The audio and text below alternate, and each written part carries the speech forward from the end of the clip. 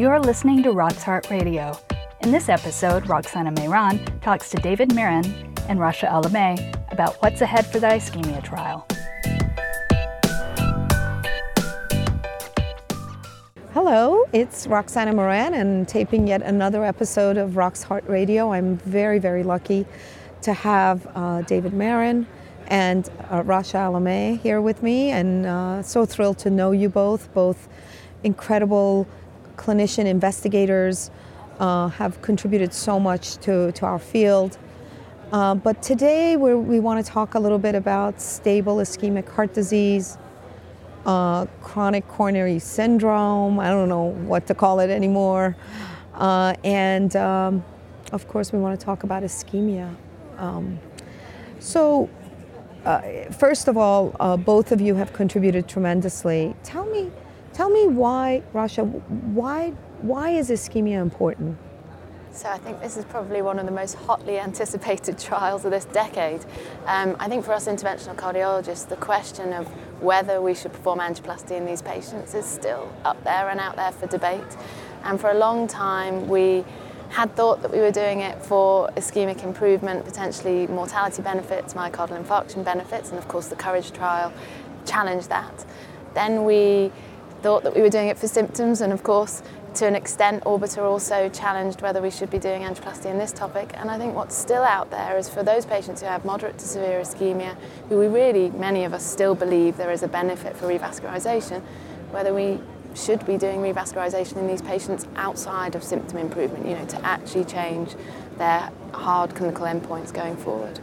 So you think, David, that the answer of the question of ischemia is reduction of these hard endpoints for angioplasty with or without improvement of symptoms? Why did you take on ischemia? I think it's a big question and a massive task for the last decade. How you doing? You feeling okay? Well, today just happens to be the day of our database lock. Oh. So I'm not going to be able to tell you the results because I don't know them. That's great. But what led to doing ischemia was when we learned the results of COURAGE and learned that you don't need to do PCI up front to prevent death or MI, and the quality of life benefit was transient, 2 years. The question then became, well, do we need to send patients to the cath lab in the first place, or should we just treat people who have abnormal stress tests with good medical therapy, and then if they fail medical therapy, send them to the cath lab? So that was the driving question. It's a great question. It's a question that we, and I think up until now, and even today, we have a hard time convincing our referring physicians that we could wait on this patient. Let's treat the symptoms with some medications.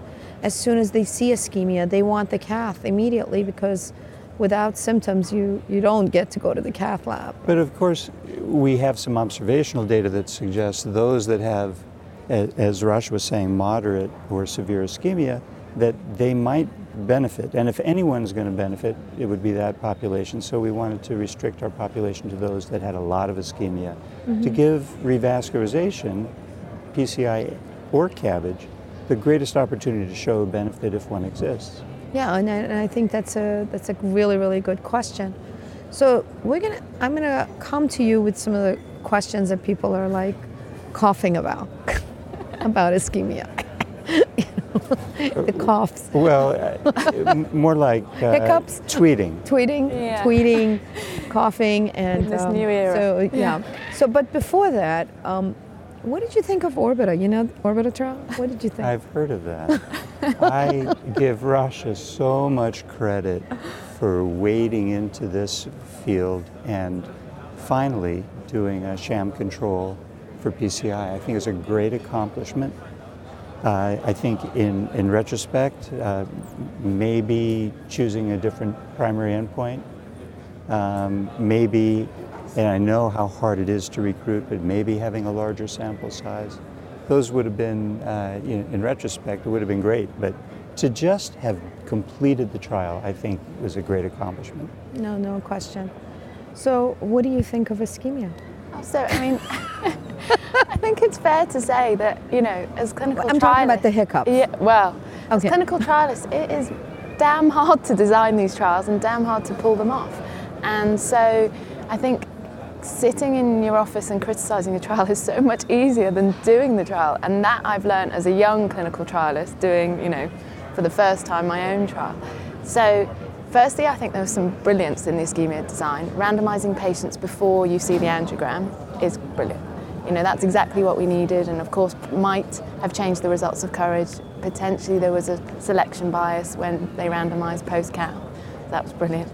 I think the ambition of the endpoints, particularly focusing on death and MI, etc., are really important, and selecting patients that have genuinely moderate to severe ischemia and presenting those results already. We've already seen the baseline demographics. We've seen that the majority of the patients in the trial are exactly the type of patients you were hoping to recruit.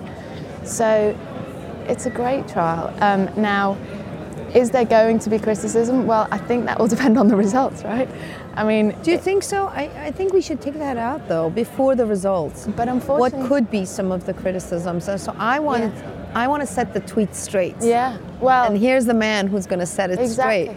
So tell us what was wrong and the alternative facts that we heard from different people that were being tweeted out.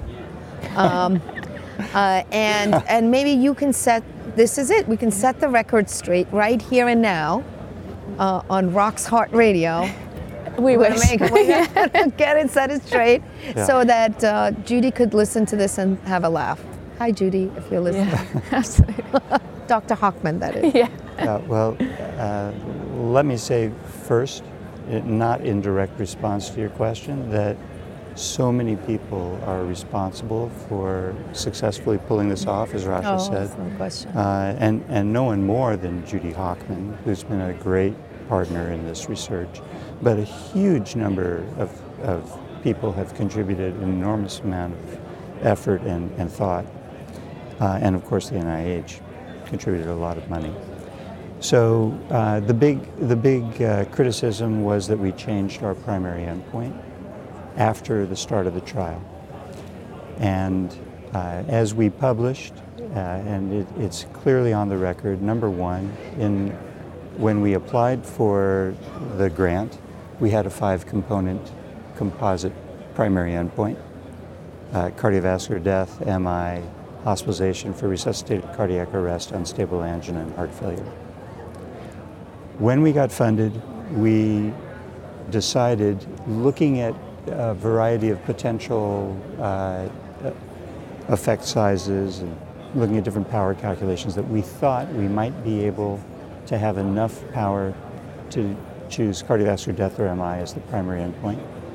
But we realized that in the event that we didn't have enough events, that we needed a backup plan. So we wrote into our protocol, first version of the protocol, a contingency plan, that if we didn't have sufficient number of events, that we could have the option of calling an independent panel to review where we stood and to consider reversion back to the original 5-component endpoint that we were funded for. To do. Yeah. So you're back to the future, and there's no problem with that. So that was your initial intent, and so let the records set straight, and in less than a month, we're going to know the results. Well, in 7 weeks. Right. Sorry, it is 7 weeks. Mid-November. Mid-November. The first day of AHA. And I think it's the first day of AHA. Yes. And the whole session. And I'm just thrilled that first you're sitting in between 2 women in cardiology. It's a rare thing. And I'm seeing you're enjoying it. I am. You like it. You're very comfortable. You're one of the few men who's very comfortable here. Thank you. I like that. I think it's wonderful to see. And furthermore, Rasha is the moderator for your session. So are you nervous? Because she's a tough moderator. No, I'm not nervous because I asked Judy to be the presenter of the main trial results. It's fantastic. So That's good. maybe All you right. should have had Judy sitting in this seat. No, we would like to have a few good men around. So we're very happy that you're here. And then the other is that I'm also a discussant. That is really wonderful. So you were both hoping I might give you a little preview? No, not at all. Okay. Absolutely not. We're very close to the embargo, and obviously we're really, really thrilled that this is going to happen. Congratulations to you, to Judy Hockman, to the entire team, and most importantly to the NIH for stepping up and funding a trial that is so very important for our patients. We need to know what to do with stable, or whatever we want to call it, chronic coronary syndromes, whatever it is. We need to have a clear-cut answer and feel good if I leave someone with ischemia on medications that I can sleep at night. This is such a crucial study. Thank you, thank you, thank you. And thank you for being here and being so comfortable with me. Thank you for inviting me. Well, no, you're going to come back after, when the results are out. Hopefully Judy will come. Rasha will give me a date. That'd be fantastic. Will you all come and we'll talk about the I'm results? delighted that you're both going to be up on the podium.